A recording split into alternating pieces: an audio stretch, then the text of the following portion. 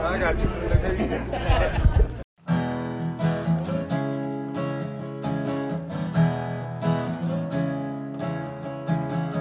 Well, it's a long career to talk about.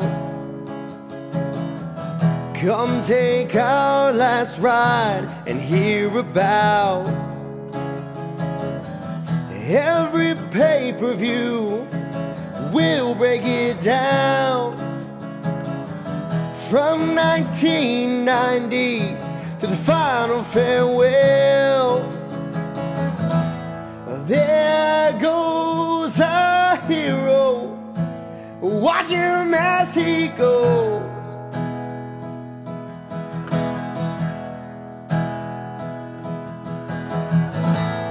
There goes our hero, take her easy.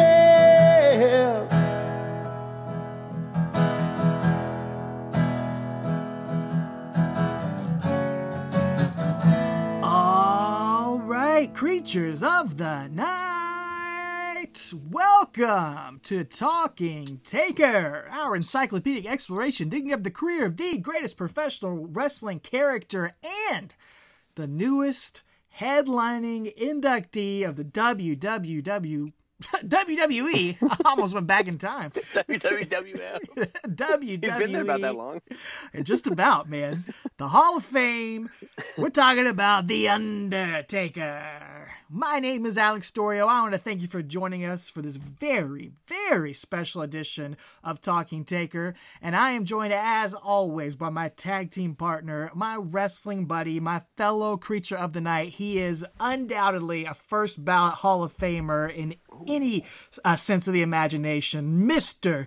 Travis White. Travis, I am honored to be with you here on this very special night to talk about The Undertaker's Hall of Fame induction and to say hashtag thank you, Taker. It's been almost 5 years exactly since we hatched the idea for this podcast the day after WrestleMania 33, and we thought The Undertaker was about to retire, so how cool to see it all come full circle here. Yeah. 5 years, almost 200 episodes later, to see The Undertaker finally take his rightful spot in the Hall of Fame. No, it's pretty cool, man. And that symmetry is not lost on me either. So I like that you said hatch. It reminded me of his debut with Goldie Gooker. Or he nearly hatched. He didn't That's know right. he was Eggman or not. So yeah, this could be a whole different podcast. He may not have made it in the Hall of Fame. Although they should put the Gooker in there with him this time. That'd be great. Absolutely. Gooker can be in the Why Hall. not? Hey, look, if Queen Charmel can be in the Hall of Fame, why can't the Gobbledygooker be in the Hall Hey, of Fame? that's right. We got Queen Charmel going in. As of this recording, Vader. It's all we know, though, and Taker. So Yeah, rumors about possibly Psycho Sid, maybe even the Steiner Steiners, brothers. You know, I said it on Twitter, if Sid and Vader and The Undertaker go in the Hall of Fame, I'm 100% taking credit for that. Me and you, man, because we have been ringing the bell for Vader and those two Sid guys, to go in for a long, Yeah. long time. So my fingers are crossed. Glad to see Vader finally going in there. Yeah. But tonight's about The Undertaker. We are right. talking about his Hall of Fame induction. I got my tie on. Of course, you can't see the Undertaker part of the tie in this way that I'm sitting, but I got some other Hall of Famers on here, and Ken Shamrock, apparently. Hall of Famers and Ken Shamrock. Should be a Hall of Famer. Come on. He's an Impact Hall of Famer. There you go. That's something. And Travis, I've worn a tie for this podcast more times than I have in real life over the past year. I think I've worn a tie on a podcast 3 times. I haven't worn one outside of the house. I've yet to wear a tie on the podcast, and I also yet to wear them in real life, so I don't wear them at all. So I have to wear one. Well, yeah, as we record this in a few days, I'll be at a wedding. So Yeah. anyway, yeah, I'll be wearing a tie there probably. So Well, we talk about the Hall of Fame, and we call this a very special episode because we've been talking for 200 episodes about The Undertaker. You know everything pretty much we have to say about The Undertaker. We've praised him. We've talked about his merits and all of his great accomplishments and why we love him and why he is the GOAT, the greatest character of all time. We've done all that. And the G coat, the G-Code, of Greatest course, character greatest of all character of all time, the Coat. Yeah. Silent G. Go. Yeah. But The Go Coat, greatest original character of all time. Is that a T-shirt? I think it could. Well, it is now. Take her easy, Go Coat. We've done all that. You guys have listened to us, and we thank you for doing that throughout all these episodes. But tonight's episode is not just about us. It is about all of you, our fellow creatures of the night, longtime listeners and fans of The Undertaker. We are turning this episode over to you. We have solicited some videos and audio messages from our fellow creatures of the night, telling the world what The Undertaker means to them. And so that's going to be the majority of tonight's episode. And so we will get to those in just a moment. But on this very special occasion, Travis, I just wanted to ask you, just some initial thoughts. What does The Undertaker going into the Hall of Fame, what does it truly mean? What does it mean in your eyes? Well, without spoiling too much, this is actually our first ever Intercontinental title podcast too. Sure. So we'll get to that later. But yeah, I'd say, some guys say they don't need to go in the Hall of Fame. Their career stands for itself, whatever. And I think that to a certain extent that is true. Just like guys don't need to win a Grammy to make sure that, they know their songs impacted somebody. But I think for this is your peers putting you in, it's and it means a lot. And for someone like him, no disrespect to a Koko B. Ware, but what is the lasting impact of the Birdman? Seriously. Now he was in the first match, Taker's first debut match. But I'm just saying, in the long grand scheme of impact and fingerprints on the wrestling business, Taker, like you said on episode 1, he's been there. He's wrestled Hulk Hogan, and he's wrestled the young guys. He's wrestled all the guys from this era. He spanned 30 years, 1990 to 2020, and I think it just validates that career meant something. And I think it's cool to see him, and it's going to be fun.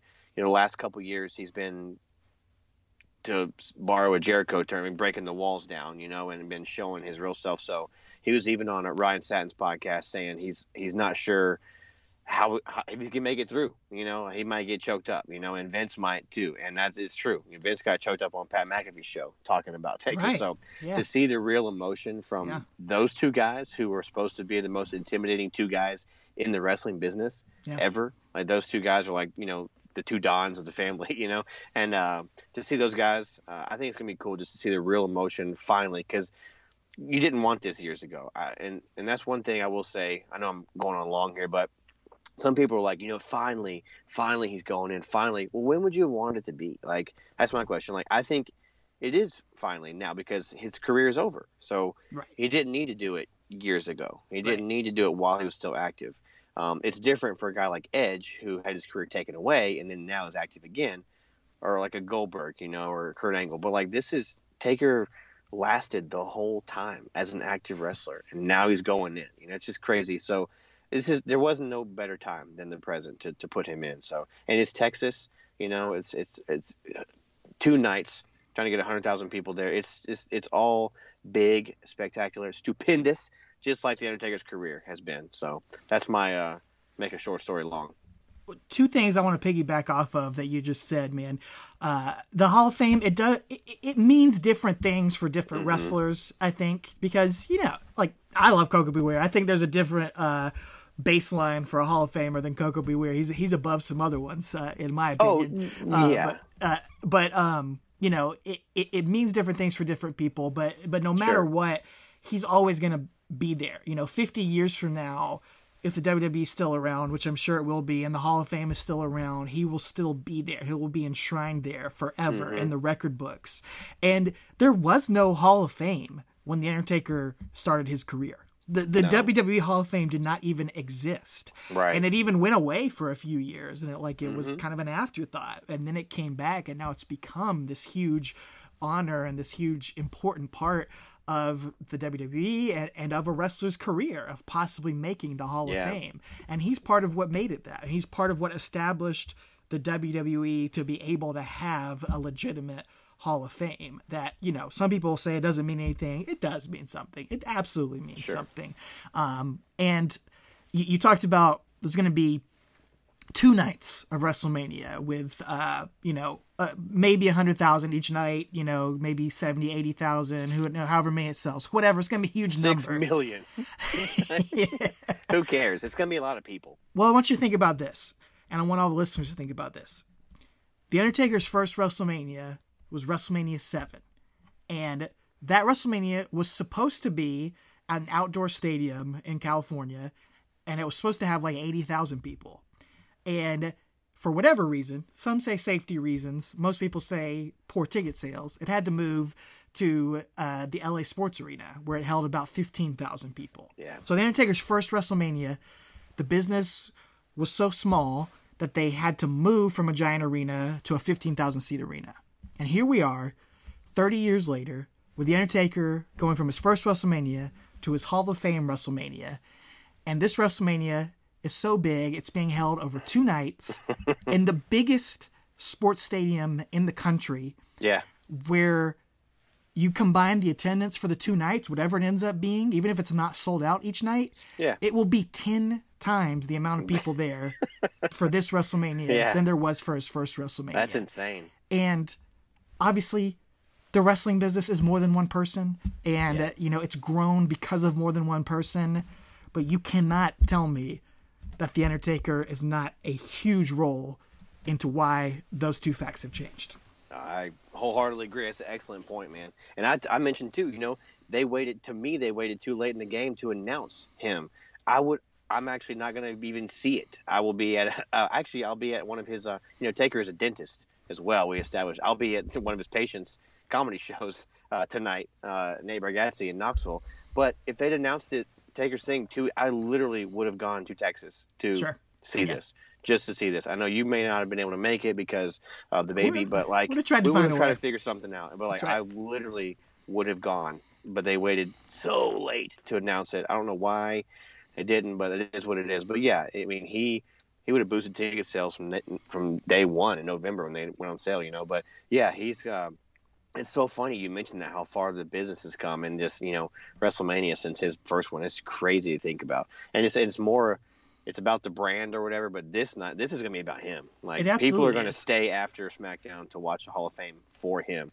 And as soon as I get home from that show, I'll be watching the Hall of Fame. I can't wait. That's the nice part about Peacock. You can just queue it up and watch it. And I don't know if I'll be able to watch it live, but I will definitely be seeing it at some point, within 24 hours or so of seeing it. And I can't wait. I can't wait to hear Vince's induction speech and the video packages, and may even get teared up myself getting to watch this. But, there's what we do on these monthly Talking Taker episodes. Every month we try to talk about all of the Undertaker news and notes and different appearances and interviews and things that he's been on. And, quite frankly, first of all, we want to get to all your videos and have you guys talk for most of this episode. But also, there's just been so many this month. Too much right now, And there will be more. We're recording this about a week before the episode's going to drop. So I'm sure there's going to be more appearances from Undertaker. So we're not going to get to them all. We've watched them. I'm sure you out there have watched them. And But was there any particular favorite ones or favorite stories that came up in any of the ones that you saw, Travis? Yeah, I'd read a story in the Dallas Tribune or something, and then he actually he mentioned it again on Ryan Satin's Out of Character podcast, which, again, I'm not the biggest Ryan Satin fan, but kudos to him for being able to have the show he has with Fox. Absolutely. It's awesome. I'm happy for him. Yeah, jealous of him. Oh, yeah, but he got to interview Taker. Came out today as we record this. But and he mentioned on that, too, that they actually offered him, Vince called him after WrestleMania 30, after the Brock match. I don't know how soon after, but that was allegedly going to be one of his last matches, possibly. And he's talked about that on the, what's it called? The Dead Man Rides Away. Oh, Last Ride. Yeah. Anyway, that Vince offered him Hall of Fame after that, and he said, no, I'm not done yet. I don't want to go in after a match I don't remember. So thought that was pretty cool. I hadn't heard that story. They'd actually offered it to him beforehand.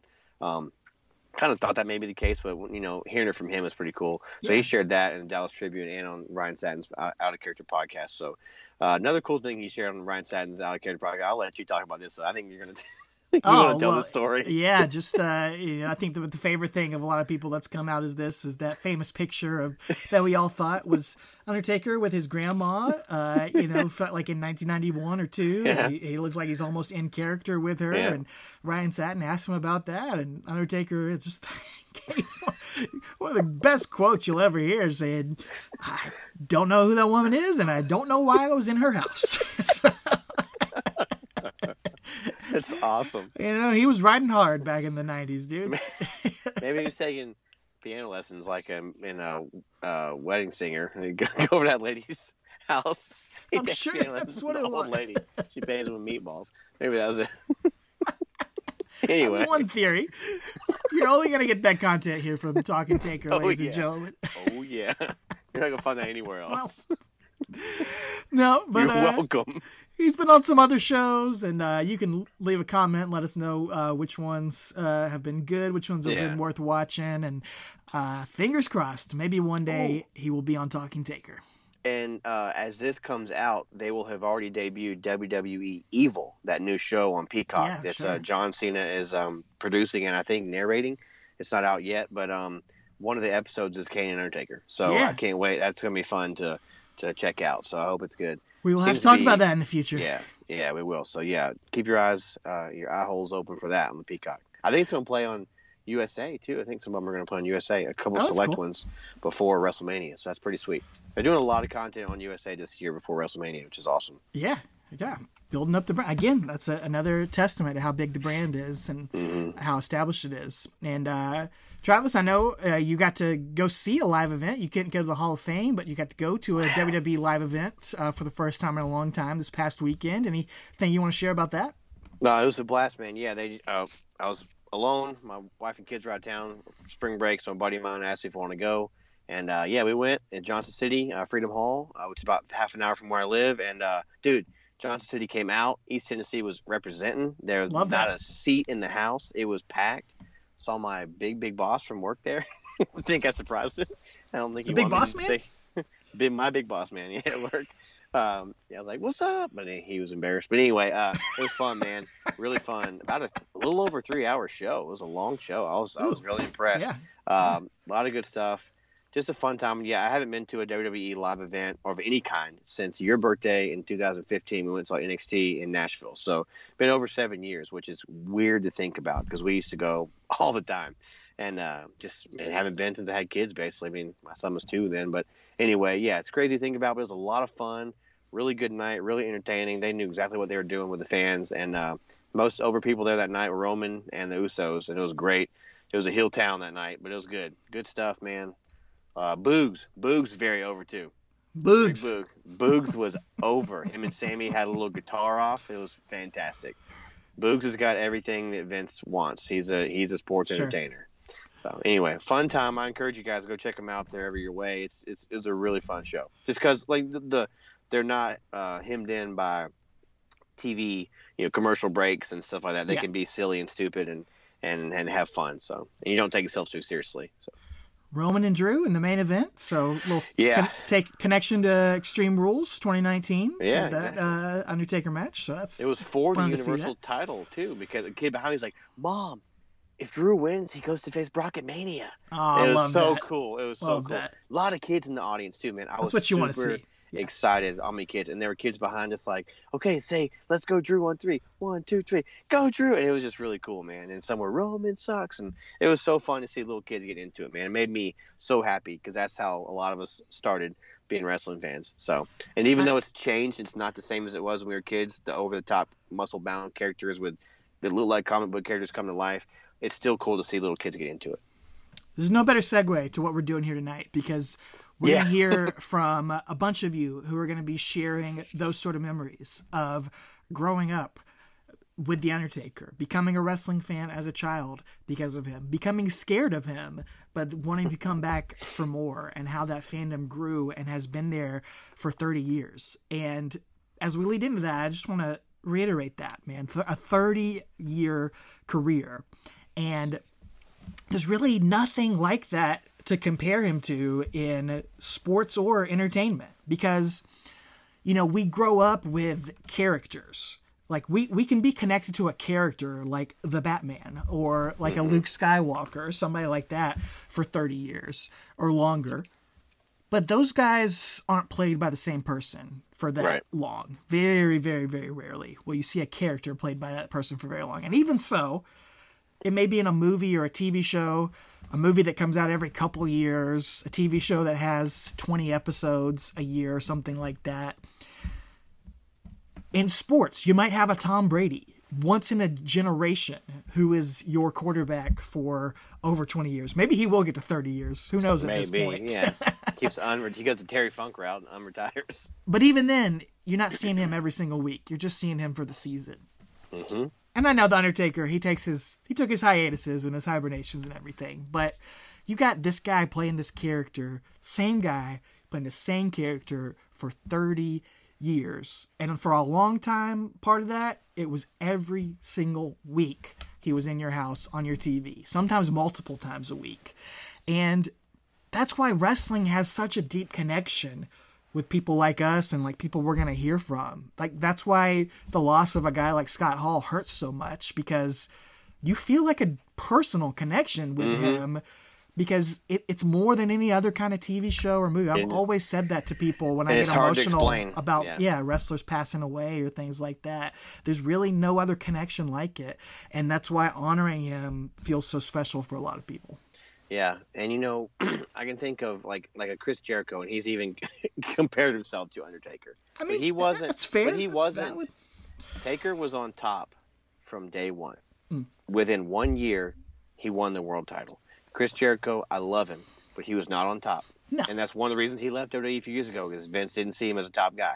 Yeah. So I'm just saying, like, Taker, you can say, yeah, well, Jericho, people nitpick, well, Jericho's been in 30 years. Okay, but Taker has been with the WWE for 30 years. 32 now, you know what I'm saying? So, yeah, Jericho's great. He's in a 30-year career, but it's not the same as an Undertaker. Yeah, he's got longevity, but he's changed and flipped companies and this and that and the other, and gone away and done Fozzy for 3 or 4 years and come back. But it's just like, and I love him. And there should be a Jericho podcast like this, but nobody has been on top the whole time like Taker has.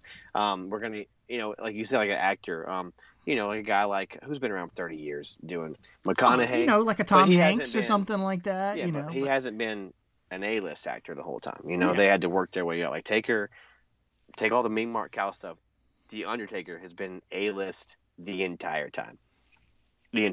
Absolutely.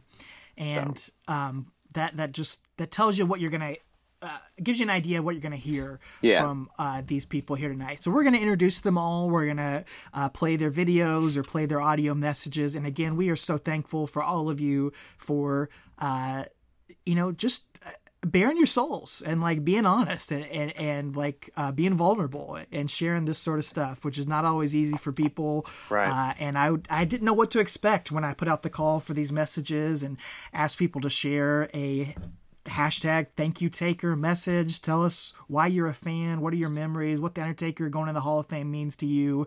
But you guys exceeded my expectations. I truly think all of you listening are gonna just really enjoy this, maybe even be moved and touched by it, because I certainly was by some of these messages. So I'm very proud of this podcast. I said on Twitter, this is, I think, my favorite thing that we've done in the past 5 years is getting to be able to hear these messages. So let's kick them off, man. Let's kick them off with someone else who has an Undertaker podcast. Someone you've heard on this show, and you're going to hear from some people you've heard on this show before. You're going to hear some people whose Twitter handles I've mentioned, but you've never heard their voices or seen their faces. You're going to hear from some brand new people on this show as well. But let's hear from our friend of the show.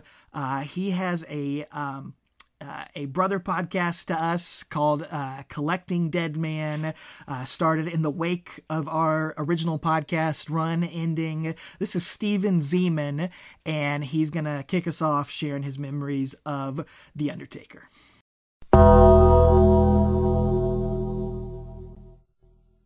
This is Steven Zeman from the Collecting Dead Man podcast. And I just want to say thank you, Undertaker, and congratulations on being inducted into the WWE Hall of Fame class of 2022. For over 30 years, you've been taking souls and digging holes, and the creatures of the night worldwide. Thank you for giving us lasting moments, matches, and memories that we look back on fondly. Because if it wasn't for you, Undertaker, I would not be the wrestling fan that I am today. Because 24 years ago, I turned on Monday Night Raw late at night when I was not supposed to, and saw you hang Stone Cold Steve Austin from your symbol. And the lighting, the music, and especially you, Undertaker, standing below there with your eyes rolled back and you're surrounded by your ministry of darkness. That captured my imagination, that grabbed me in, and that made me a fan of yours, Undertaker, for now going on 24 years. I'm trying to amass the largest collection of your memorabilia, all because of that night. So I thank you, Undertaker. I thank you for the moments and matches that you have given me. I thank you for all the creatures of the night that are now my friends worldwide because of you, Undertaker. You have connected us in ways that you may not even possibly imagine. So for all the creatures of the night worldwide, and especially for me, Undertaker, congratulations. My hat is off to you.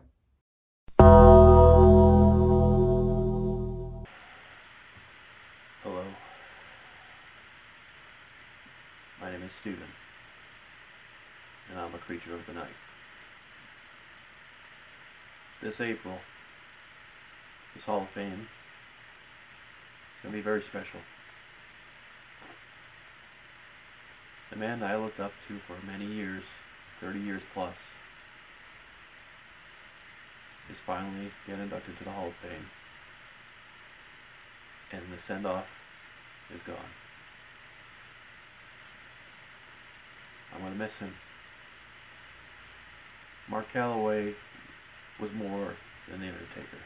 He was more than me, Mark Callis. He was more than The Punisher.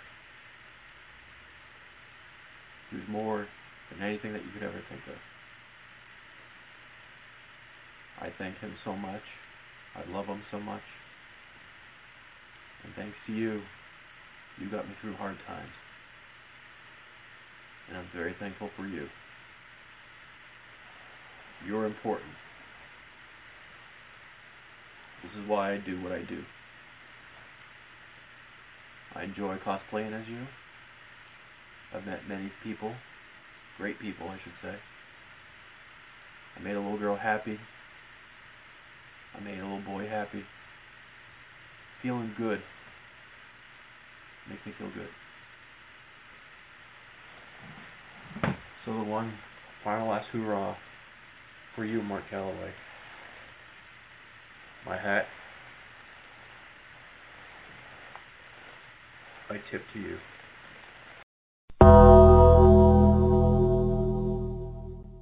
All right, so you heard from Steven Zeman from Collecting Dead Man, and then you just heard from another friend of the show. Everybody here's a friend of the show, but that's he's on Instagram at Jokerius Torrance. I don't know if I can say his kayfabe name, but Stephen Murphy, and dude, he is an Undertaker cosplayer. And you can see in that video just how meaningful the dead man is to him. If you go on his Instagram page, you'll see a lot of great images and moments of him as a cosplayer, as an Undertaker cosplayer. We've seen some great cosplay throughout the years with Undertaker and Paul Bearer, even especially. Man, that's a different level of commitment that you have to go through for that, and I love it. Oh yeah, me too. I appreciate it. I'm glad we kicked off the show with those guys. Yes, Zeman, again, you can just tell from his podcast and just the images he had behind him too was really cool. I'm glad he had the Taker stuff. I mean, he's trying to collect all Taker's stuff. I mean, what an endeavor, you know. So kudos to him, and kudos to you know, a guy who is in, you know, has another passion of mine, you know, Batman, you know, Jokerius Torrance. So, you know, he's got Batman and Undertaker, you know, I'm all about it. So, yeah, I love that. And thank you guys for reaching out and for, you know, sending us those videos. And we could tell that Taker is more than just a character on TV to you.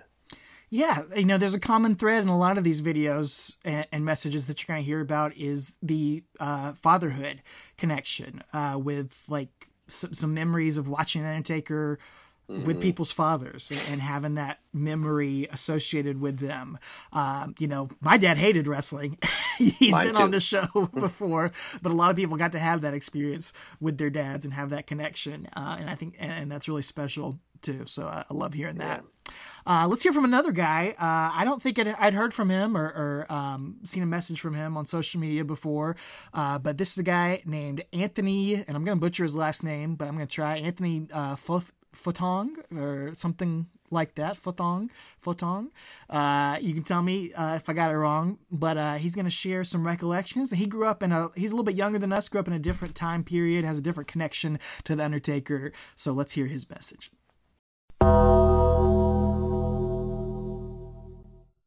Hey, what's up, man? What's up, Talking Taker podcast? My name's Anthony, and yeah, man, this is my video, or not video, but my audio for why Taker's my favorite wrestler, man, and just celebrating his career and his induction to the Hall of Fame. Let's get into it. Well, man, why is he my favorite wrestler? I would say, he's always been my favorite wrestler since I was a child. That's the just the most earliest vivid memories that I have of just liking a wrestler. It was Undertaker, like as a kid, and I didn't grow up in the 90s.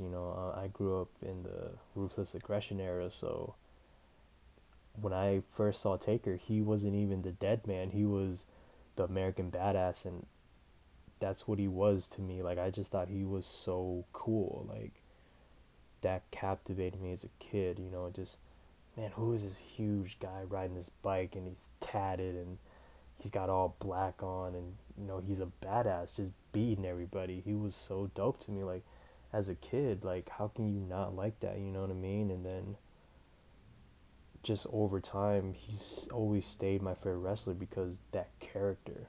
Like, no one in the business had that character growing up. Like, this dude was mythical already by the time the Ruthless Aggression era came, and when he returned as the Dead Man and kept that going, he was mythical. It was so dope just seeing him come down that ring, and he was just so cool, man. It's just like anyone that had a favorite wrestler is like, okay, your favorite wrestler is this and that, but come on, they not better than Taker. Like, this is no argument there, you know what I mean? Like, that's why he's my favorite wrestler, man, and like, memories, man, my favorite memories that I have of Taker growing up.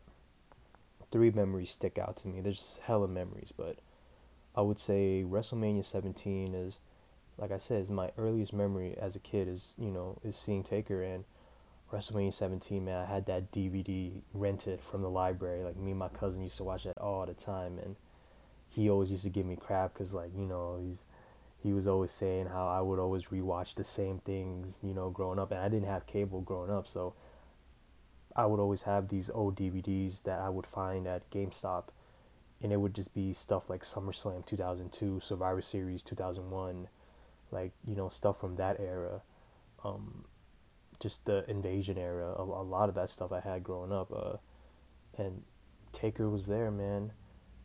WrestleMania 17, though, just seeing him just ride that bike right down that long entrance, man, WrestleMania 17 to face Hunter, it was so dope. And then at the end, when he rode back up and he rose as he threw his hand up, the signature arm up, man, that's one of my favorite memories as a kid, one of my earliest memories. WrestleMania 20, that's another memory that I have of him when he came back as the Dead Man. Like I said, I didn't grow up watching him as the Dead Man in the 90s. I wasn't there, so seeing him come back and seeing Paul Bearer, I was just like, yo, what is this? Like, and I just remember watching the promo for that match because I had WrestleMania 20 on DVD. Like, that promo used to scare me as a kid, but like, I just kept wanting to watch it though. And it was my favorite, man. And just seeing him and just that aura of just him walking, like, you felt that as a kid, just seeing him walk down there and you hear the crowd react. Like, it was so dope. And hearing that ominous theme, like I said, I didn't grow up watching that, so seeing that in real time, because I had the DVD when it came out, WrestleMania 20, 2004, really seeing that in real time, seeing that entrance. I would only hear that music, see that theme, in old DVDs and just video games, that's the only time I would see. So seeing that in real time was so dope. And then another important memory that I have of his also would just be seeing him live, man. Seeing him live was so dope. Seeing him live as a kid it was so dope, man. And I actually got to see him live when he came out from Des Moines, Iowa. So seeing him come here when he was in SmackDown and seeing the smoke and like you felt that, man. Like that smoke is real, it's hot, like. And like I went with my mom and just seeing him live, I'm just so happy I can see my favorite wrestler live. That was my favorite, man. I can never like recreate that. And I wish I would have saw him as an older person, like as an adult, because I feel like I would appreciate him more. But seeing him live, that was another pivotal, memory of mine. So I know I'm a little more past the 5 minute mark, but just to end it here, man. Why his career has meant so much to me is just the longevity, man. The character. No one has his character, holding on to kayfabe this long and respecting the business, holding everyone accountable, being the locker room leader. That's why his career has meant so much to me, and also the longevity, like I said, my favorite wrestler being in the business for so long and him creating new memories for me late in his career. He got better in his career. That's why his career has meant so much to me, man. Like, who, having your favorite person, artist, whatever, doing it for so long at that high level. How can you not appreciate that, man? But yeah, anyways, man, I feel like I was long-winded here. 6 minute mark. I hope y'all take my video anyways. Take my audio. I mean, I keep saying video, but yeah, man, that's my take on Taker, my favorite wrestler, man. I got a tattoo of him too on my arm. That's how you know it's real. Alright, y'all, peace.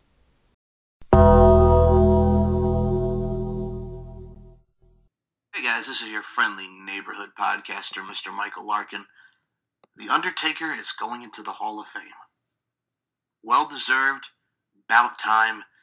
When I think of The Undertaker, some of my favorite matches and moments of The Undertaker that really come to mind, and I'll start with this one because I was there live and in person when he returned at WrestleMania 20 at Madison Square Garden against Kane, and the electricity in the roof came up once they heard the gong, Paul Bearer.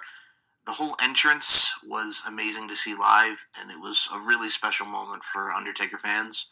One other one that really sticks out to me was one of the greatest Raw main events, in my humble opinion, was him and Jeff Hardy for the Undisputed Championship back in July of 2002. Climb the ladder, kid, make yourself famous. Of course, The Undertaker and Mankind, Hell in a Cell. Good God Almighty, they killed him. I think every evolution of The Undertaker, whether it be the Phenom or the American Badass, he told an amazing story with each and every character because it was him being him, but also with the volume turned up, which is what makes the art form of professional wrestling so amazing. So those are some that really stick out to me. The feud with Brock Lesnar, both times from, the Hell in a Cell from No Mercy 2002, God, that chokeslam going into No Mercy 2003 with the biker chain match. Not necessarily the match itself, but I remember that chokeslam. My goodness gracious. From everything from going into WrestleMania 30, the match with CM Punk at WrestleMania 29, where Punk also, put the ashes of Paul Bearer on The Undertaker. That was an amazing feud. Of course, WrestleMania 25 with Shawn Michaels. There are so many great stuff. The Triple H match from WrestleMania 17 and WrestleMania 28, my God, and of an era. Those really stick out to me. The WrestleMania performances, the match with Jeff Hardy, the match with Kane, the Kane feud, all in all, everything about The Undertaker really is something special. And of course, the Boneyard match from WrestleMania in 2020. So those are some of my moments and memories. I'm smiling just talking to you guys about this. So congratulations to The Undertaker. Well deserved. Rightfully so, and Vincent Kennedy McMahon will be inducting him, much like he did with Stone Cold Steve Austin back in 2009. What a time for professional wrestling, and what a time to be a fan of The Undertaker.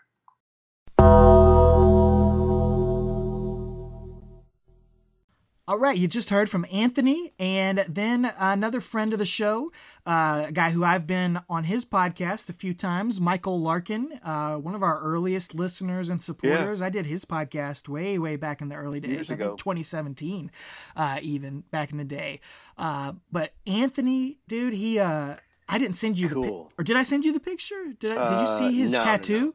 Oh No, my I did not see goodness! his tattoo. I'll send it to you, man. It's on his forearm, and it's just like the Undertaker's eyes with like the little marks, kind of like Yeah. around 2000.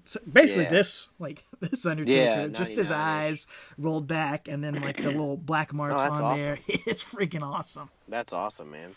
Well, I thought it was cool, that he grew up watching Biker Taker. Like that's where Yeah. he grew up, and like that he was still, because most people are enthralled with the dark presence in the gun. Like he was enthralled and drawn to him as a Biker Taker, which you and I have gone on record early on this podcast saying that we were kind of turned off by that because we hadn't seen that first. It was such a different change, but hearing Anthony say he loved that, and then even when he transitioned to dark, like he was still like, it's just cool, man, to see different perspectives and hear from younger fans.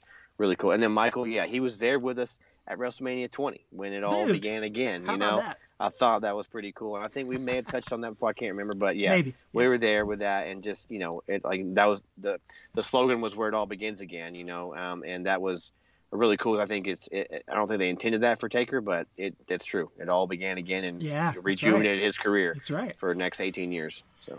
And he shared a lot of great classic Undertaker matches, and Yeah. I think that is so cool that when we did our finale episode last year, and we did the fans vote for the top 20 Undertaker pay-per-view matches of all time. It was like 160 some odd matches, almost 170 matches.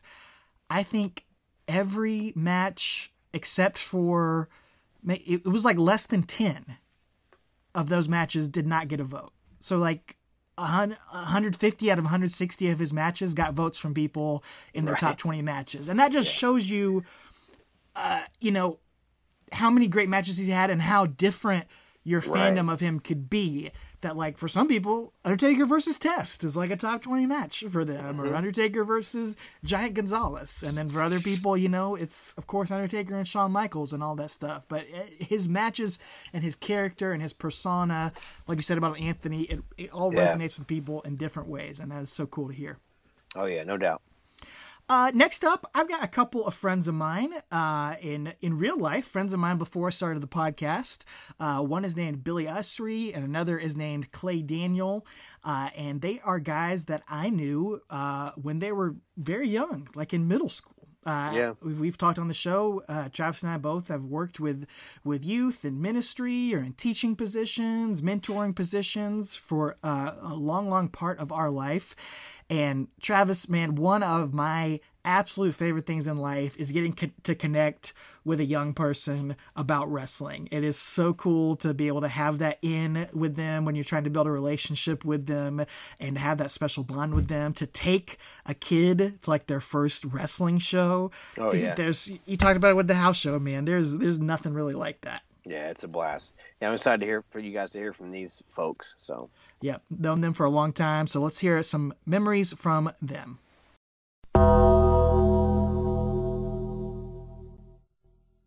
My favorite thing about The Undertaker is his theme music. Once you hear that gong, you know all hell's about to break loose.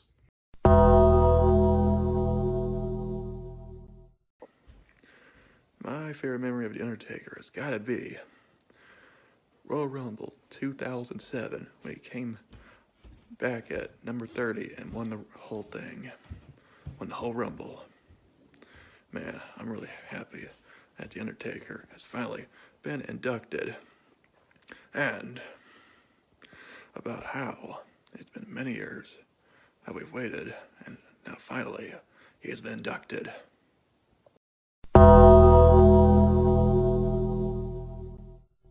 Hello, my name is Drew Carfrey, and I have been an Undertaker fan my whole life. The Undertaker is who got me into wrestling. Ever since I was a little kid, I always saw this big, dark, black figure and I was mesmerized as a 5-year-old, 6-year-old, 7-year-old me. And I was hooked ever since. And The Undertaker has brought me some of my best childhood memories over the years. Thank you, Taker, and I am honored to have been a fan of yours. And welcome to the Hall of Fame.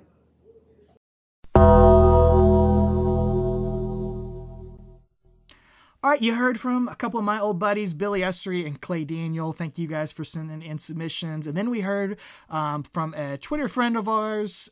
He's at Carfrey D on Twitter. His name is Drew Carfrey. Carfrey Diem. He's the Carf. Diem. Great video submission. And Yeah, he buddy. used a great word, a Vince McMahon word of the day word, mesmerized. He said he was mesmerized by The Undertaker as a kid. And that is just the perfect way to sum up his character and how his character resonated with so many people. Don't you think? Absolutely, man. I had that in my notes to just mention that too. That he wrote that. That's what got him hooked on wrestling, and he just mesmerized by Undertaker, and been a fan ever since. And that's so cool. And that's a thread that runs through a lot of these. So really neat. And yeah, Billy and Clay, short and sweet. I like it though. Clay mentioned, Rumble 2007 was probably one of his favorite things. Yeah. His memories with Taker winning that finally, and that's a pretty cool memory because it's something that we talked about on here that was just. I don't know, just really, really, really fun. Him finally getting that, Yeah. Clay, man. Clay has got the most encyclopedic knowledge of pro wrestling I've ever met. and he had it from a young age, and he could tell you stuff that I couldn't even tell you. So love you guys. Miss you guys. Thank you for submitting some stuff for us. You and Billy. Billy, a guy I wrestled a few times at the church. The Q. The Q. The Nightmare. Well, now we got a guy who's been a long-time listener, a long-time contributor. First-time caller. That's right, he is. This is the first time we've heard his voice. We've read his tweets and talked about him on the air. He has a Talking Taker shirt. And he actually sent me an image of it. He's worn that shirt so much, there's nothing left on the front of it. Awesome. He said it's time for a new Talking Taker shirt because it's completely gone.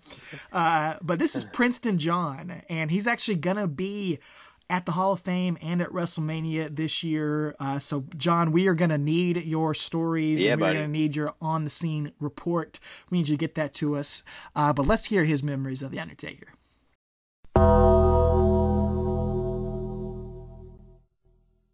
All right. My tribute to The Undertaker. Going into the Hall of Fame, finally. Been waiting for this for a long, long time. So I don't know where to begin because I don't remember the first time I've ever watched wrestling. It was so early. I know it's in the mid-90s, but I do remember the first thing I basically watched was this 7-foot-tall, dark, mysterious figure that scared the living daylights out of me. And every time he did his entrance, I walk behind the TV until the entrance is over, and then I'll, go ahead and sit in front of the TV after the entrance is over and watch his match. So that's how I started watching professional wrestling. It was because of The Undertaker. I don't remember who his opponent was either, but I know it was the mid-90s, and I was just mesmerized by watching this man just do his thing. Undertaker, thank you so much for making me fall in love with professional wrestling. I was a WWE guy in the 90s, so I grew up watching the Attitude Era as a 9-year-old kid, watching Undertaker, Kane, Stone Cold, all those guys just tear it up and made me fall in love with professional wrestling. And it all started with The Undertaker. So Thank you, Undertaker, for making me a fan and just putting your body on the line for all our fans throughout the years. Can't believe you had a 30-year career with the WWE alone, and goes back farther than that. So all these years later, and still one of my favorites, no matter what it is. So I know I'm happy I get to see you live. I'll be in the Hall of Fame ceremony watching you get inducted live, and I'll be there at WrestleMania, for your absolutely tremendous standing ovation, Friday, and then whether it's WrestleMania Saturday or Sunday, doesn't matter. You deserve a big standing ovation from the fans that have been waiting for this moment for a long time. So thank you, Undertaker, for everything that you've done for this business, everything that you've done for professional wrestling, and everything you've done in my life. So I got your Undertaker wine here, and my wife and I are gonna take a glass right before the Hall of Fame ceremony in your tribute. So can't wait to see you live in person, and just thank you for everything you've done for this business. My absolute all-time favorite. Thank you for everything.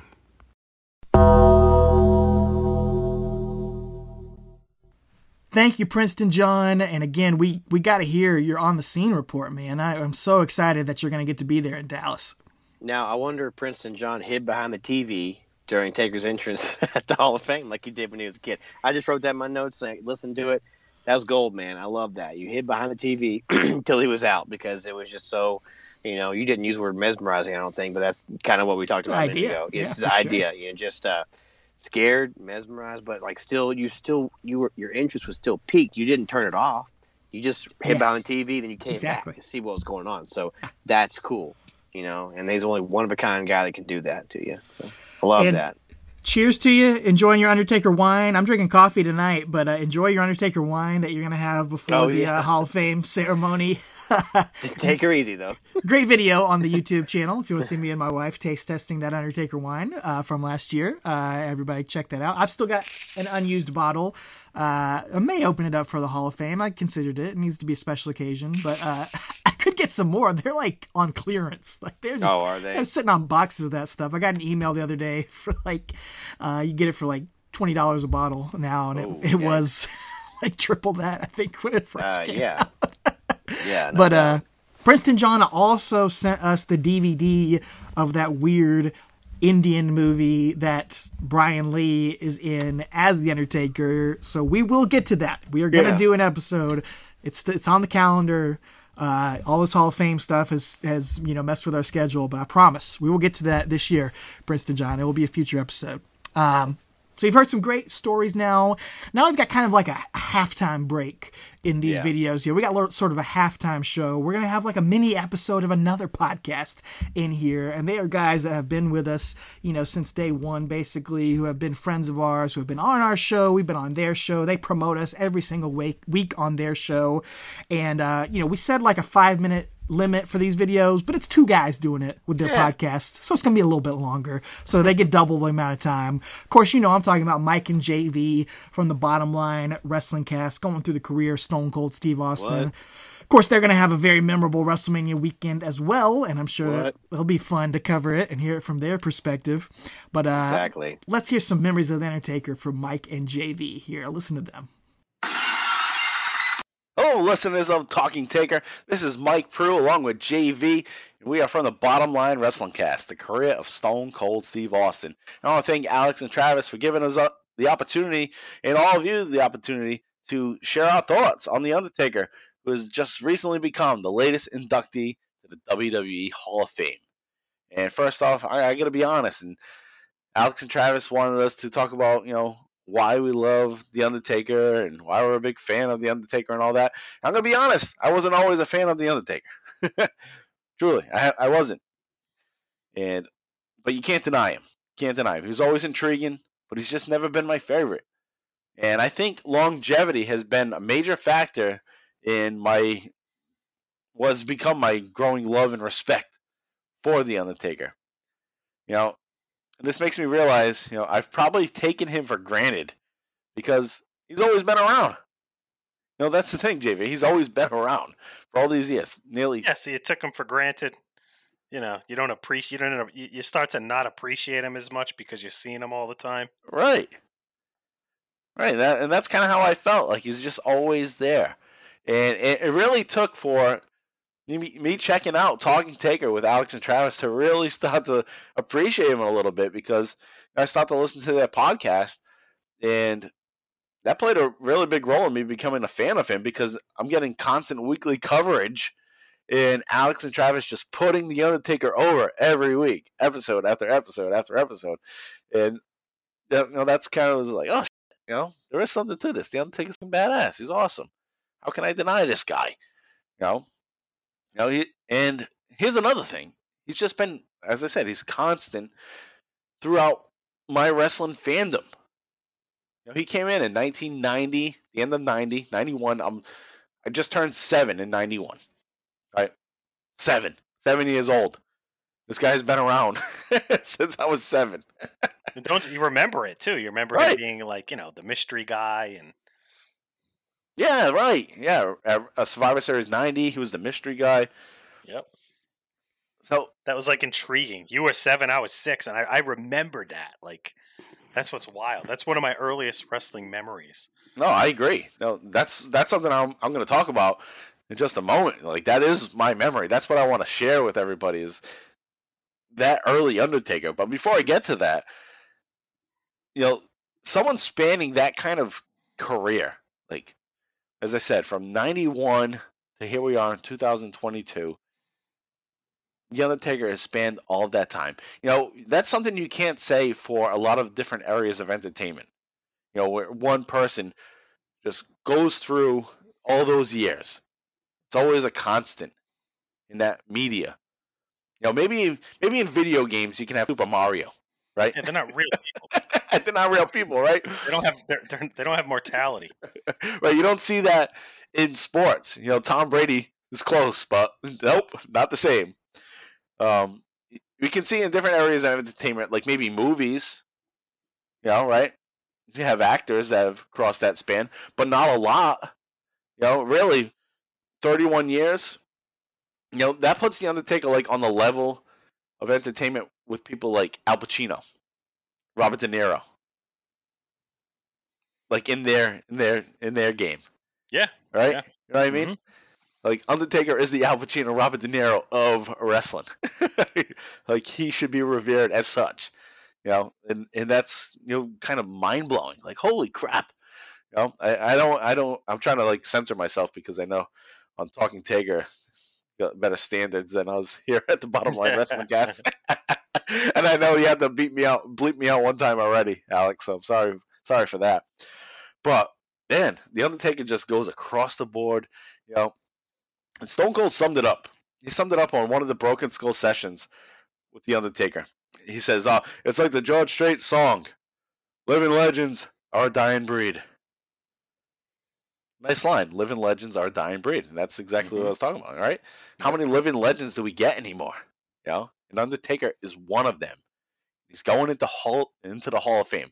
Now, I tried to look up that song by George Strait, and Stone Cold might be wrong. I don't even think that's the name of a song. I think it's just a lyric in some song. But I couldn't find it exactly.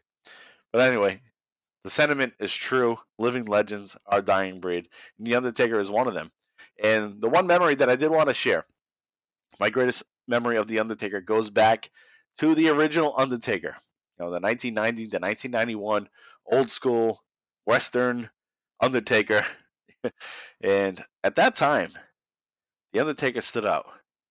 He was different. He was scary. He's like a horror character, from a horror movie. And I already liked horror movies at that point. I was 7 years old, thinking, how the hell can I like horror movies at that point? But I did. I don't know how my parents let me like that either, but they did. So anyway, we have this now like horror movie character in wrestling. I thought that was cool, but the feeling was different than I had with horror movies. Watching The Undertaker on TV was different because I thought it was more real. I thought this was more realistic for whatever reason. Movies, I knew it was fake. Freddy Krueger chopping off someone's head, popping his head out of a TV screen, saying prime time, B word, whatever, and I just knew it wasn't real. But The Undertaker at a wrestling arena with a crowd full of people, normal people, wrestling, and he's wrestling jobbers, just like regular guys on the street. And he's tombstoning these guys. He's putting them in body bags. And I'm thinking they're dead. I'm thinking he just killed people in front of a live audience. And that's how I felt. I was like, all right, I've seen Freddy and Jason kill people on movies. But this guy, he's doing it right here in a wrestling ring. What's going on here? It just shook me. It was crazy. So one thing I really remember about this time is I had a copy of The Undertaker's first WWF magazine cover story. It was the May 1991 issue. I remember to this day I had it. I was sitting outside of our elementary school, JV, right next to your parents' house, Lincoln Elementary. And right in the front, waiting for my grandmother, I have my WWF magazine. My grandmother picks me up, and she's driving a Renault. Renault. Sorry for the swear word again, but it's a Renault. it's I don't even know. They don't make those cars anymore. But I always remember it's a Renault. And I got in the car, I opened up my magazine, reading it, and I'm 7 years old. I'm first grade, maybe second grade.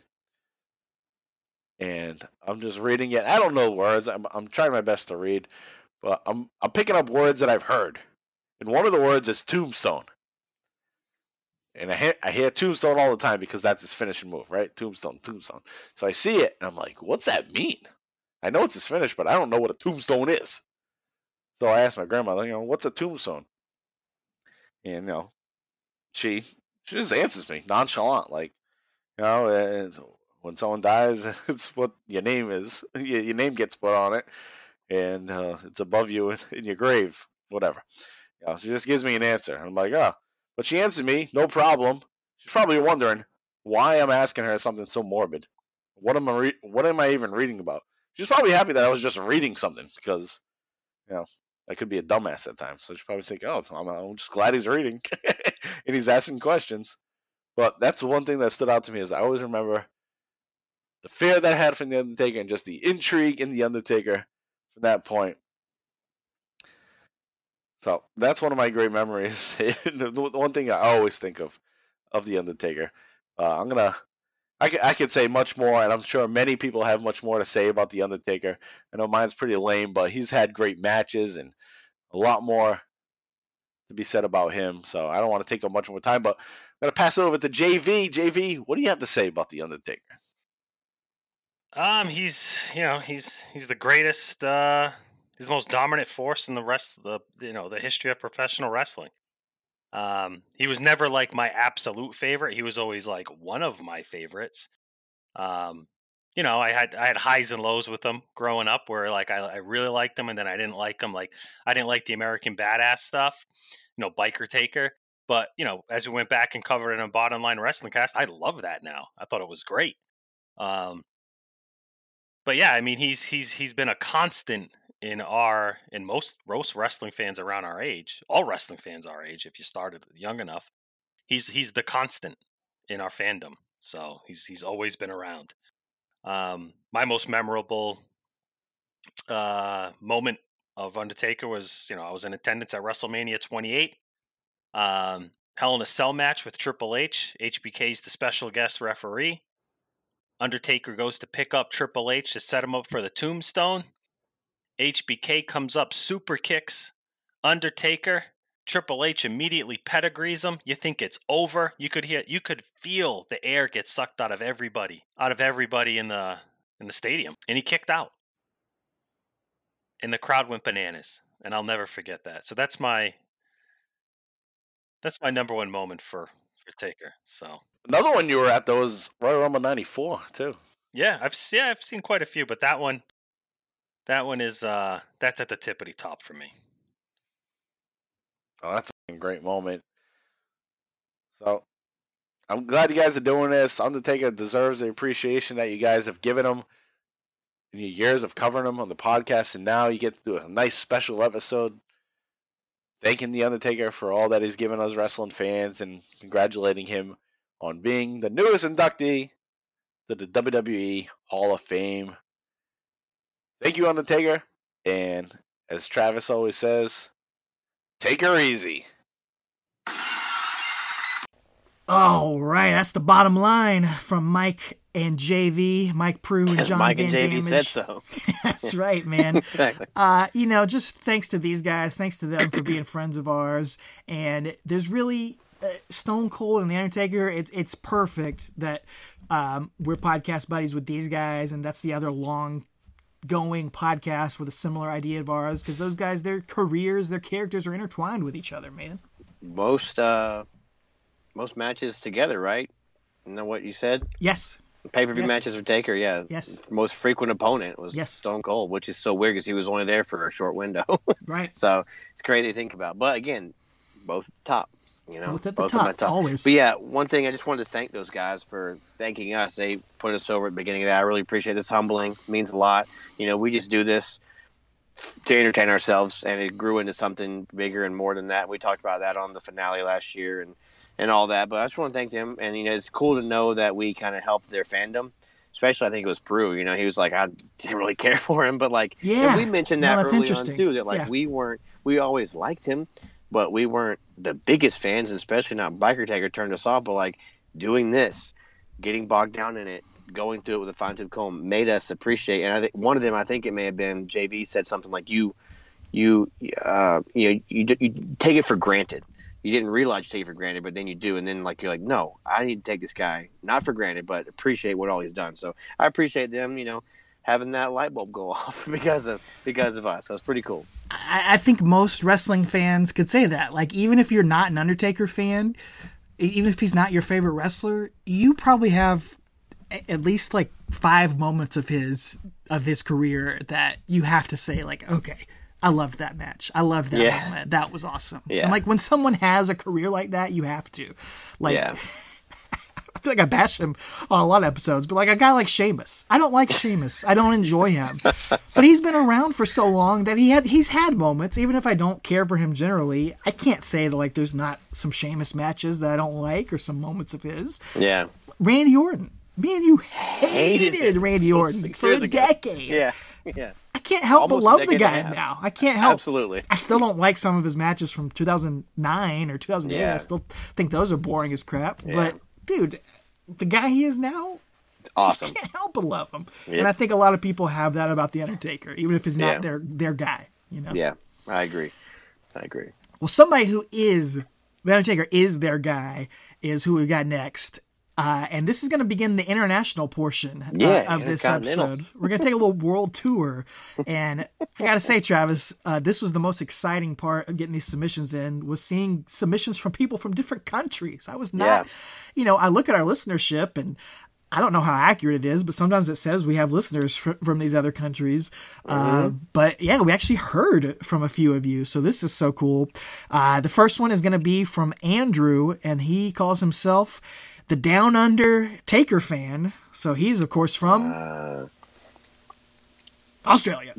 Outback Steakhouse. Oh, the Down Undertaker. That'd be great. They should have done that as a rip-off character. I didn't even put that together. Dude, the Down Undertaker? That's awesome. Are you kidding me? I did. That's so good. The Down Undertaker. He just comes up and he's the same character, but he's just like, good night, mate. All these, instead of putting you in a body bag, he put you on the Barbie, and it's just great. There's so many things we could do with that. So, anyway, let's go to the video.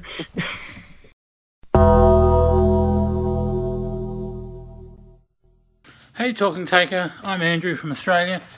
Saw that you put out a call for fans of The Undertaker to send in a video congratulatory message for The Undertaker's Hall of Fame induction. I've been a fan of wrestling for about 20 years, and my love for The Undertaker has been about that same 20 years. Just the mystique of the character, the way that he's evolved the character over the years, managing to keep it, fresh and exciting. For 30 years, great achievement. I don't think anybody else could have taken that character and did what he did with it for those 30 years. Honestly, I was always a fan of the dead man side of the character. I wasn't a big fan of the American Badass, but I'll forgive that. That's part of his run. It's a great run, and all the more power to him for being able to go from the dead man to that biker gimmick, and then being able to bring it back to the dead man after a few years and keep that dead man character going for another, off the top of my head, I'm having a mental blank, number of years. And the streak, I think the streak should have kept going. He should have retired with the streak intact. But it is what it is. A hell of a career, no pun intended. I think those early years, Paul Bearer really helped make the character. Without Paul, it wouldn't have been the same. May he rest in peace, looking down on Taker. And also Kane, the Kane character, helped over the years with feuds and teaming up as the Brothers of Destruction and the various times that Paul Bearer came back and helped him out with that.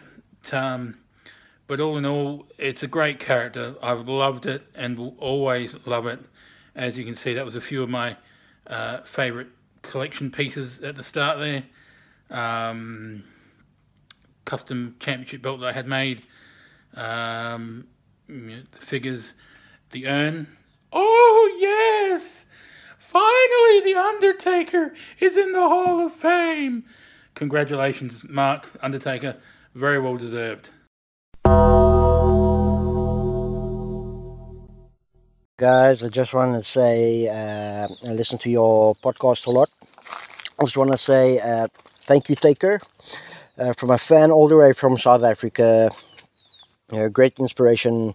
Congratulations on being inducted into the Hall of Fame this year as well.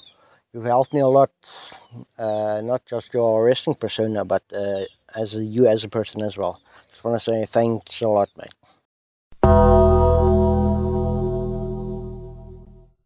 All right, cheers to Andrew from Australia. He's at Real AR Barker on Twitter, the Down Under Take a fan. And then we just heard a message from all the way from South Africa from Hein Klopper. He's at Klopper Hein on Twitter. Who knew, Travis? Who knew that The Undertaker had this sort of reach, man? Yeah, these were two of my favorite. Not that the rest were, but just like you said, hearing from international fans is awesome. I love that Andrew shared the custom belt. He had that belt made in that video. That's pretty cool. And just freaking jealous. How about that Paul Bearer impression? Nice. How about it? Spot on. Really good. Yeah. And just, can I say something else? Yeah, he told me. I was emailing back with him. He told me about he's got an urn there as well. He said, that's a custom urn. That's not a WWE urn. I said, oh, really? He said, yeah, I ordered it from a discount urn shop because it had like a imperfection or something on the back of it. Because urns are expensive. You can't just walk into Walmart and get an urn. Right. Well, not like that. You got to earn it. Yeah. He did send me the link, so there may be one coming to the Talking Taker collection one day. Who knows? Buy that one back there, that foam one. Wow, that is some serious dedication right there. But he made a good insight and some good points about how Kane and Paul Bearer kind of were integral to that character and kind of extended the shelf life of it, which again we pointed out. But I liked it, I like that he's pointed that out too. And then again, from Hein, just from South Africa, short and sweet, and just cool to hear that. I love that he listens, and thank you so much for doing that and for being a fan. That means a lot to us that we know we have a listener in South Africa, at least one. That's so cool, man. Yeah, thank you. He sent me a little story too, because he had a picture of himself in the message he sent, and I messaged him. I was like, "Did you mean to send a video?" And he's like, "No, I just wanted to show you this picture." He said this he models himself. He models his look after The Undertaker because he's such a big fan. And he says in his job, he's an anti-poaching ranger in Australia, and he tries to have Taker's no BS attitude, and people call him Taker around there. That's sort of his nickname down there. So wow. How about that, man? Wow. How about it? That's awesome. Yeah. That's awesome. Mad respect to Hein and to Andrew as well. Thank you for your international stories. But we're not done. No, we're not done, because we got one more international submission. And, we started this with Steven Zeman with the Collecting Dead Man podcast.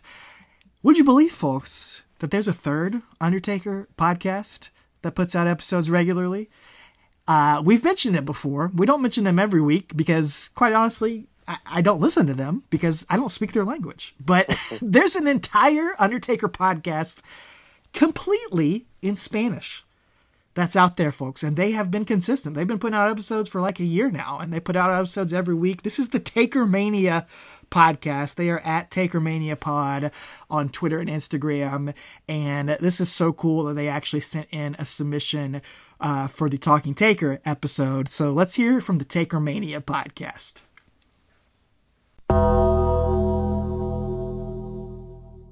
Buenos días, buenas tardes, buenas noches. My name is Mr. Alex, here reporting from Taker Mania Podcast, your favorite Spanish wrestling podcast dedicated to The Undertaker's career. This message is to honor the greatest star of all time, the real GOAT, The Undertaker. I always remember as a child, the first time I saw Taker, I was very scared, but I love his music, the sound of the gongs, his walk to the ring, and a slow pace, with an attitude full of mystery and darkness. I love how Undertaker was not afraid for any other wrestler. I was his fan from day one. The Ministry of Darkness era, the arrival of the American Badass, we witnessed how he became the leader of the roster and inspiration for the other talents. Undertaker did not need to have titles around his waist in order to shine and be the main event. The fact that he's going to the WWE Hall of Fame is something that should have happened a long time ago, but today it's materialized without any doubt. The myth, the legend, the phenom. Mark William Calloway, long life to you, the real GOAT. All right, man. Mucho gusto. Indeed. Yeah. Gracias, dude. That's wonderful. Thank you so much for that. And I love him pointing out that Taker didn't need titles. It was an attraction in and of itself. It's so cool. And it's something that we pointed out, and I love that other people realize it too. Like, he didn't need titles to win. He's not the most decorated champion ever. He doesn't have 15 world titles like a Randy Orton or John Cena, but like, he is going to be around bigger and longer than a Randy Orton and John Cena, and when all this is over, he is. Yeah, because he's bigger than the title. And his character and wrestling in general is able to translate from. I mean, there's so many international stars in WWE nowadays, but still, it's a English language product generally. Yeah. All of the wrestlers, mainly their promos are in English, but it gets broadcast out into the whole world, and there's enough of a fan base that you could do a podcast completely in Spanish, completely dedicated to The Undertaker. I love that. Thank you so much for submitting this. I think that is so awesome. And he has invited us on the show sometime. Maybe we can make that work. I don't. Obviously, he speaks English pretty well. So I'd love to work out something to join his show and combine those podcasts sometime.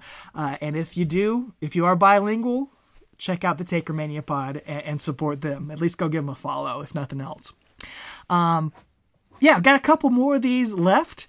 And another longtime friend of the show, multiple-time guest, is coming up next. And you've heard some of his stories, and we got to have him included on here because he's got some wonderful personal stories. He's been everywhere. He's the everywhere man, the Forrest Gump of professional wrestling fans. Watch along, Tommy. Let's hear his thoughts on The Undertaker's career.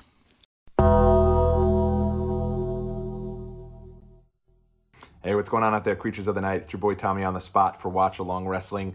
Thanks so much to you guys and gals for giving me a couple moments here, and of course to Alex and Travis for giving me some time to talk about The Undertaker, the greatest character in my favorite passion of my life, the WWE. You know, when I think about The Undertaker's 30-year run, I realize that it really kind of runs parallel with my fandom as a fan of WWE. You know, I got started as a fan just as a wee youngster.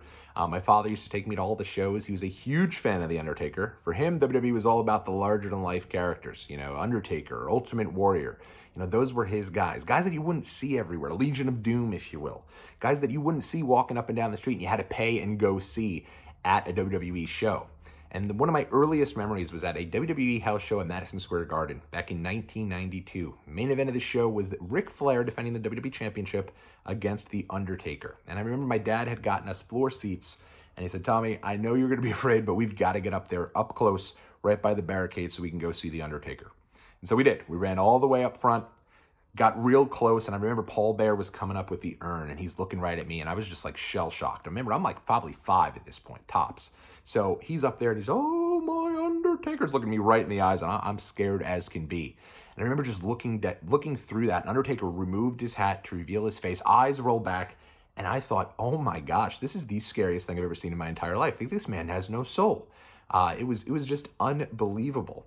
And from that, Undertaker was one of my favorites, but there were a couple of times I remember being really afraid. And there were a couple of tapes from pay-per-views that we'd record that were specifically labeled, do not watch, scary Undertaker moment. And it would be letting me know not to watch Royal Rumble 1993, the debut of the Giant Gonzalez. Here comes somebody even bigger than Taker in like a human paint suit. I couldn't do it, so I was afraid of him. Absolutely not. Never watched that show for many years. Then you got the following year, Royal Rumble 1994, Undertaker dies live on pay-per-view. They have the casket cam, and then he ascends to the heavens. Way too much for me. And then Survivor Series 1995, Undertaker returns from getting his face smashed by King Mabel, picks off the hat, only to reveal a Phantom of the Opera mask. We literally shut the pay-per-view off in the middle of it. I'm not sure I've ever seen that match until many years later it was released on the WWE Survivor Series Anthology DVD set. I mean, that's how afraid of that one I was. And as time went on, obviously I grew up, I started going to my own shows, my own WrestleManias, and I remember I always loved the Undertaker streak. I remember WrestleMania 17 specifically. I thought he was going to lose to Triple H, and when he won, I was like, he's never lost at WrestleMania. Like, this is a big deal. And they started making a big deal of it probably the next year when he beats Flair and he comes up with the 10 fingers, and it's like, oh, 10-0, let's go. Like, this is Taker's show. And I loved it. Every year I was like, Taker can't lose. Taker's my guy. I can't have Taker lose at WrestleMania. My dad stopped watching, but he'd always come over to watch Undertaker's match. He'd be like, turn on the Undertaker's match. Let me see what UT did this year. UT was his guy. That's what he called Undertaker. But then Undertaker retired Shawn Michaels. And Shawn Michaels was my guy. I wanted HBK to end the streak and continue his career in 2010. And when he didn't do it, the following year I went to my first WrestleMania, WrestleMania 27. Now I'm like, Triple H is going to be able to end the streak in honor of his friend Shawn Michaels, and I'm going to be there for it. Didn't happen. And at that moment, I was done. I was like, I'm going to root against the Taker streak every single year. And it became kind of a running joke with my friends. Hey, Taker's going to win. I was like, no, this is the year he goes down. And finally, WrestleMania 30, I go with my wife to New Orleans, Louisiana. Undertaker versus Brock Lesnar. I don't think in a million years Brock has a chance. To be honest, because Brock wasn't really booked that strong when he returned. But when Brock does get the win, when he finally gets the big win over The Undertaker, they don't show this on the video because it would ruin their narrative, because that way you had a bunch of people with the big eyes, all upset, all crying, everything. My wife and I were leaping for joy. I mean, I was Johnny Wetland, 1996 Yankees World Series win. I was pointing to the rafters, so excited. Finally, this happened, and I was there to witness it. I was beyond emotion. It was the greatest moment probably live for me ever. And I just thought, oh my gosh, they could push Brock Lesnar to the moon now, and he could be the top guy. They could run every guy that they want to prepare for the future through him. This is huge. And you think about it, Seth Rollins, Roman Reigns, Drew McIntyre, all of them are now household names and big stars in WWE because they ran through Brock Lesnar, who's only what he is because he's the one who ended the streak. So it all comes full circle. Now I'll end my thing by coming full circle as well, because I'm sure all of you guys are like, why did this guy submit a video submission when he's just going to crap all over the Undertaker streak? That was not my intent. So I'll end with this. My father passed away in 2015.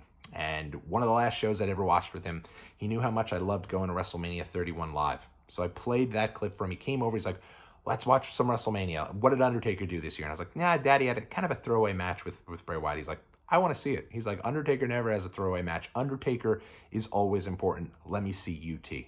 So I put the match on for him. We absolutely loved it. I found a newfound respect for the match. It remains one of my favorite WrestleMania matches. This is one of the last ones I got to watch with my dad, who took me to all the shows back when I was a youngster. back in 1992, a show main evented by The Undertaker. Undertaker, enjoy a much-deserved retirement. Thank you for the memories, and welcome to the Hall of Fame.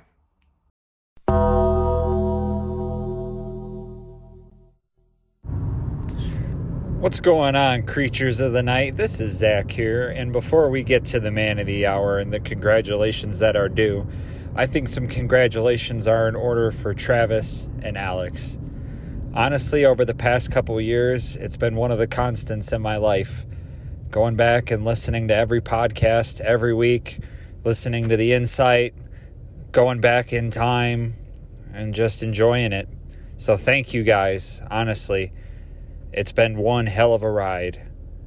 So now we get to the man of the hour, the Phenom, the Dead Man, The Undertaker. Now, granted, I was born during the Attitude Era, so I really didn't get to see the Ministry of Darkness or anything before that live. My first experience with The Undertaker was around 2007 when he had his feud with Batista. And ever since then, I was hooked. Every week, that man would come out and put on a show. And my friends, they all like Jeff Hardy's and the Shawn Michaels and everyone like that. I just had a fascination with The Undertaker. Just a man who could come out, wouldn't say anything, and would prove everything that he had in that ring. Honestly, phenomenal. So thank you, Taker, for everything you've done and everything I'm sure you will continue to do for the business.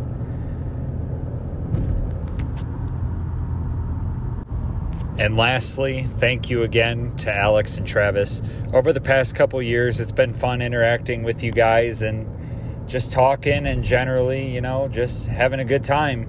So thanks again, and we'll see you guys down the road. But until then, take her easy.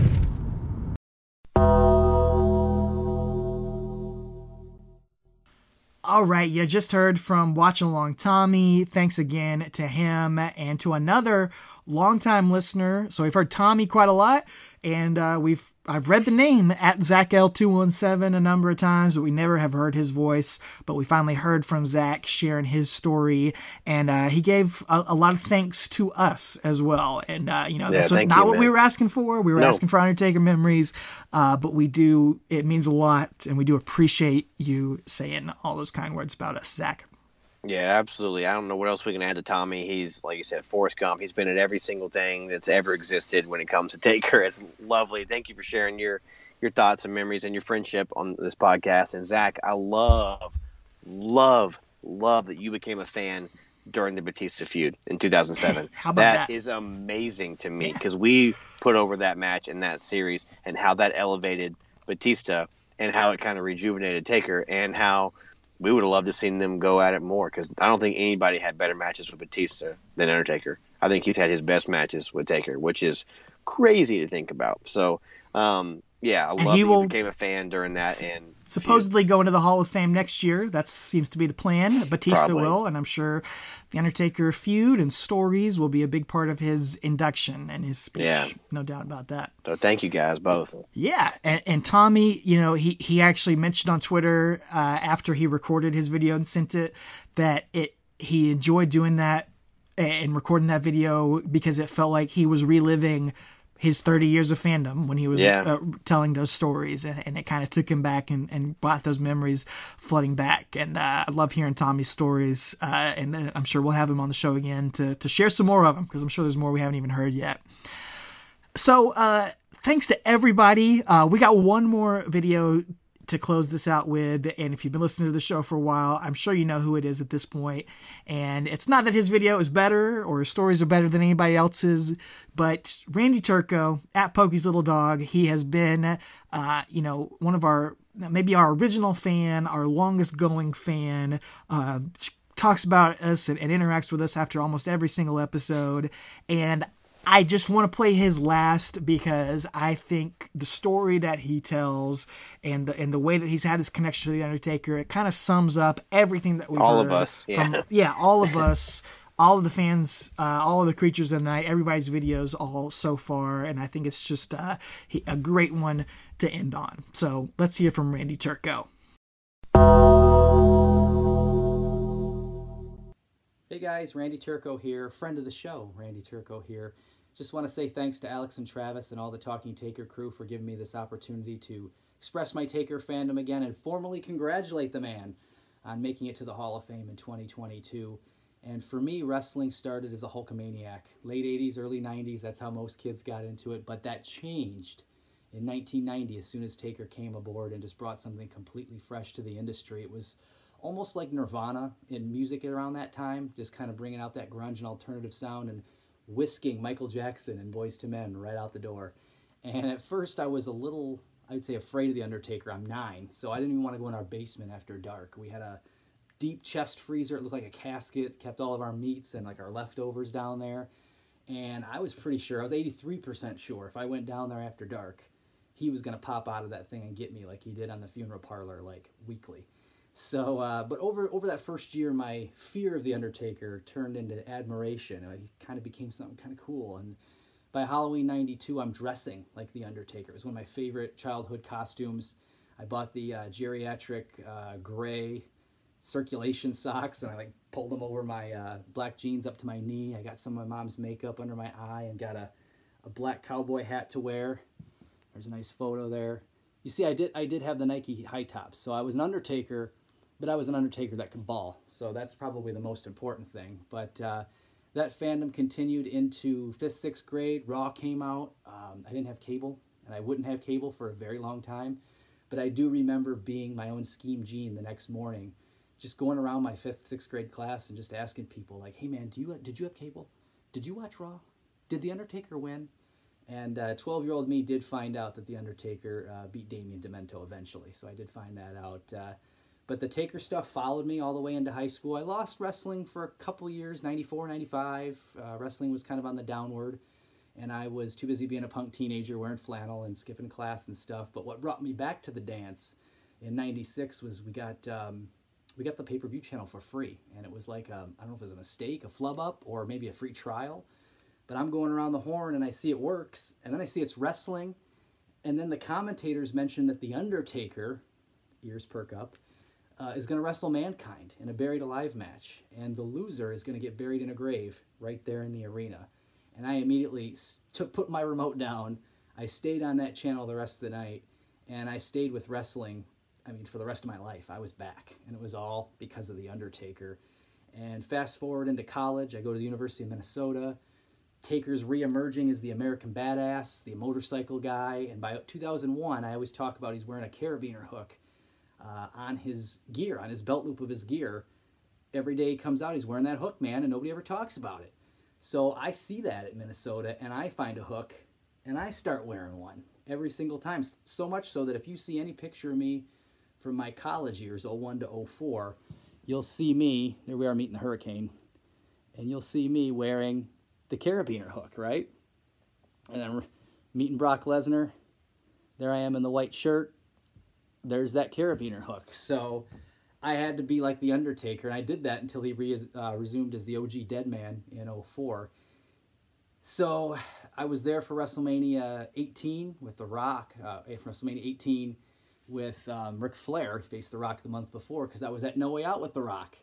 I was there for Vengeance 02, one of the greatest triple threat matches I ever saw. WrestleMania 23 against Batista. And then there was the Royal Rumble 07. And I wasn't at the Rumble 07 in person, but I did take a girl to the local Buffalo Wild Wings in East Lansing, Michigan, where I was living at the time. It was a no-date date, apparently. I made mention it was not a date. I don't remember that, but sure. And I just wanted Taker to get a Rumble win so bad. I know he was beyond it at the time.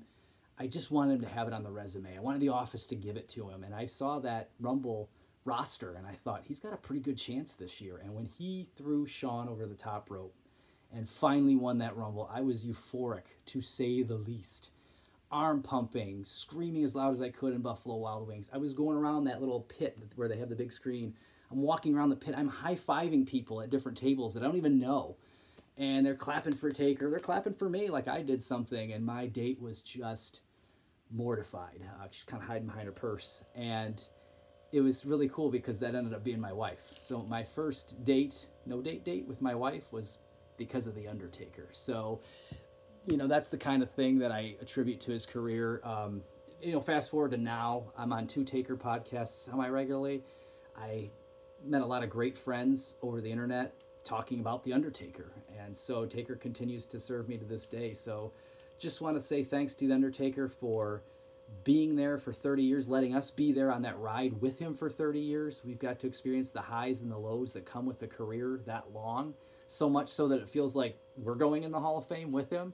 And then I wanted to say thanks to The Undertaker for coming along the ride with me for 30 years, growing up and going through every single level, elementary school, junior high, high school, setting myself up for adulthood after college. I did use The Undertaker as escapism. If I ever had a bad day, if I had adversity at any point, I could always go home on a Monday night and just watch The Undertaker and everything was going to be better. And the same thing for Saturday morning, if it was, you know, in the early 90s, or if it was a pay-per-view Sundays, I always had The Undertaker. So thank you to The Undertaker for letting us come on the journey with you. Congratulations on being on the Hall of Fame. And if you ever somehow see this, tell us what the hook meant, man. Inquiring minds want to know. Take her easy.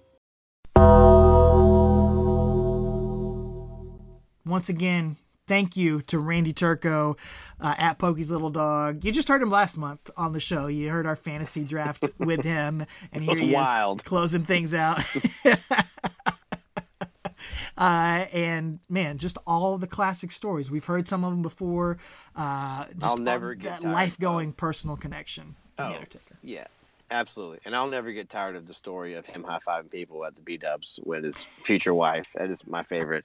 And I love that he talked about, you know, he was a Hulkamaniac, and then he just immediately jumped ship to Taker, just like that. Like he said, talking about kind of like grunge came in and pushed the hair metal out and pushed, you know, what he say, Boyz II Men and Mariah Carey something out. Like grunge took over, and that was kind of the same thing. Taker was a little darker, a little grittier, came in and pushed away the, you know, the glamour and glitz of the 80s, like a Hulkamania represented, and he just latched onto that. And it's a true child of the 90s type thing, you know, Taker is. You could put him up there with grunge. We could do a whole thing about the rise of him in grunge music, but we won't. But anyway, I'm just saying, like, I love that he mentioned that. You know, like, not a lot of people hopped off of Hulkamania, but he did. Hopped on the Taker fan, so I love that. He's not just a day one Talking Taker fan. He's a day one Undertaker fan. And that's why we wanted to close with him. Yeah. You know, and I love that there's people that are Undertaker fans that weren't even born when his career started, but Randy's the guy who was there from day one, and down since. He's the guy that, you know, one of the first guys we interacted with where we realized, oh, this fandom runs deep in some people.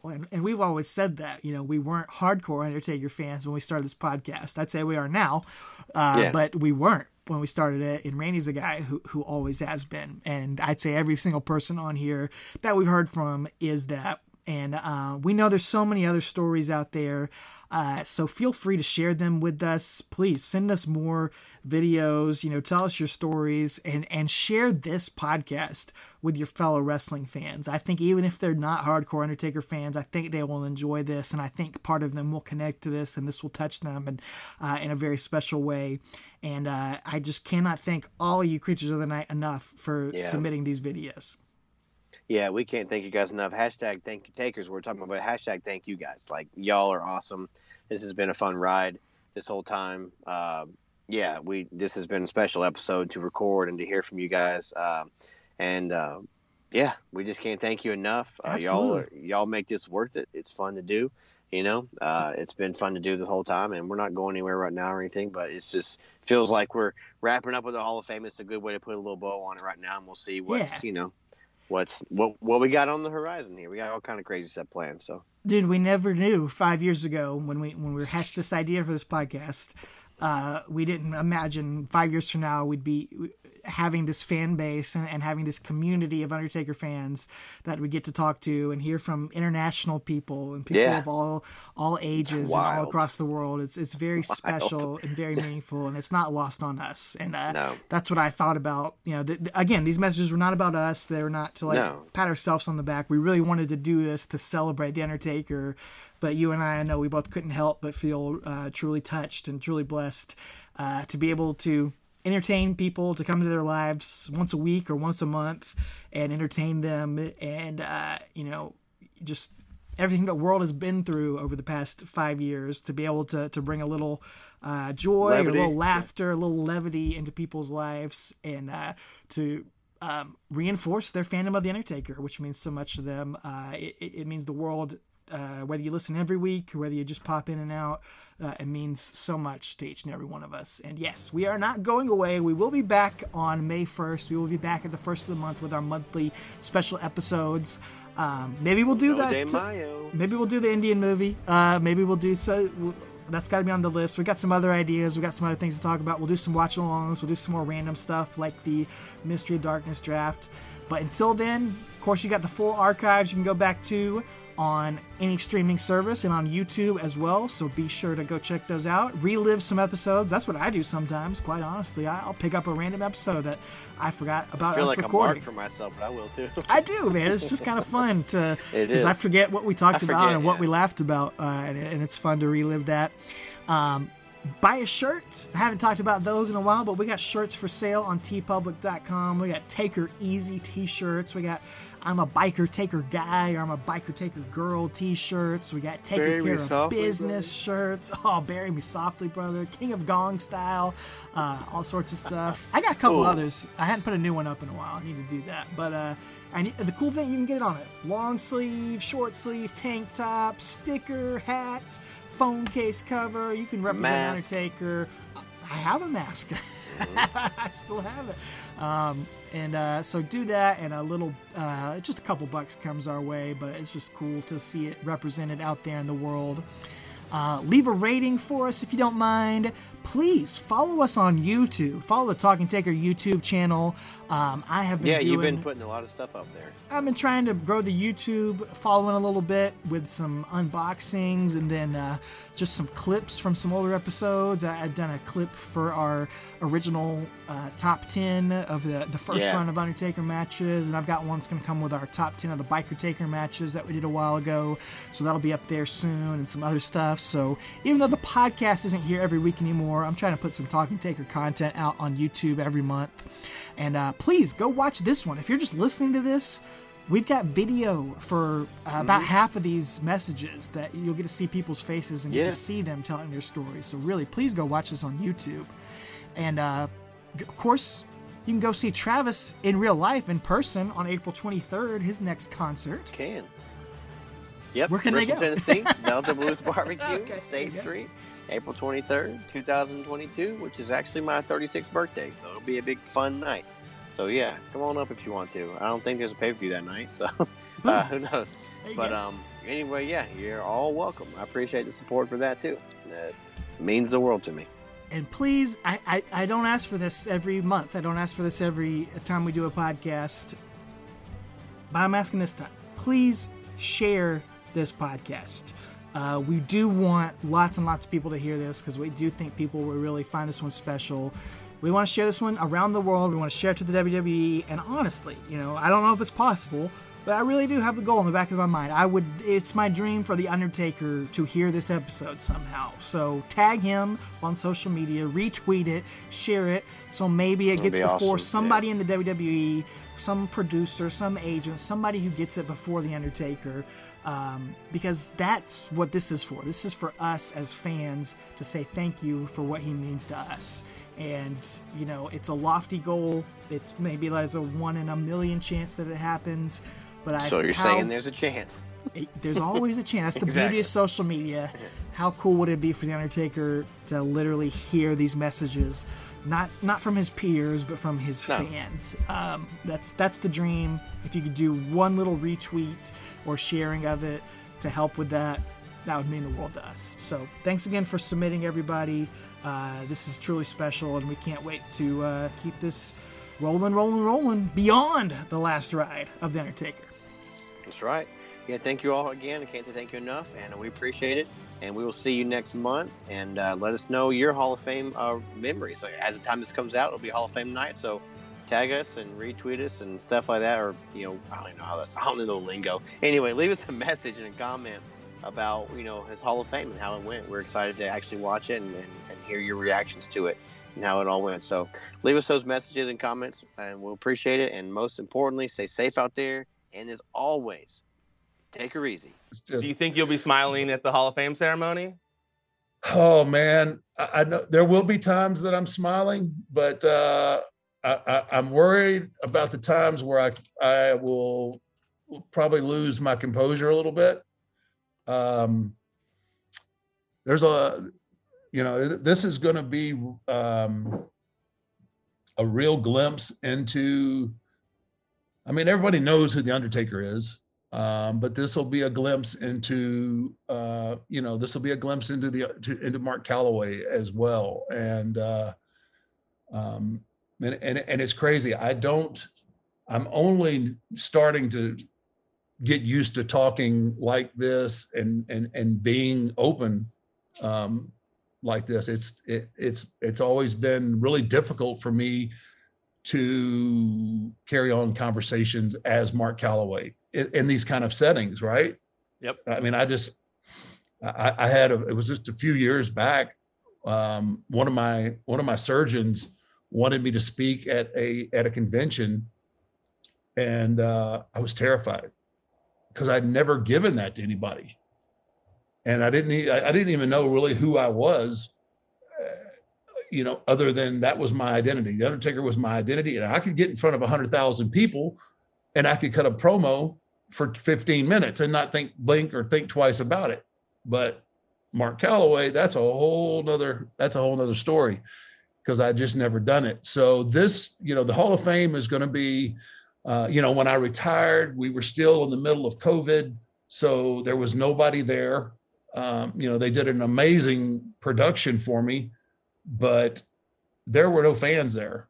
There were only employees and people that I had personally invited. So that one wasn't as difficult as what the Hall of Fame is going to be. I mean, that's going to be, it's going to be interesting.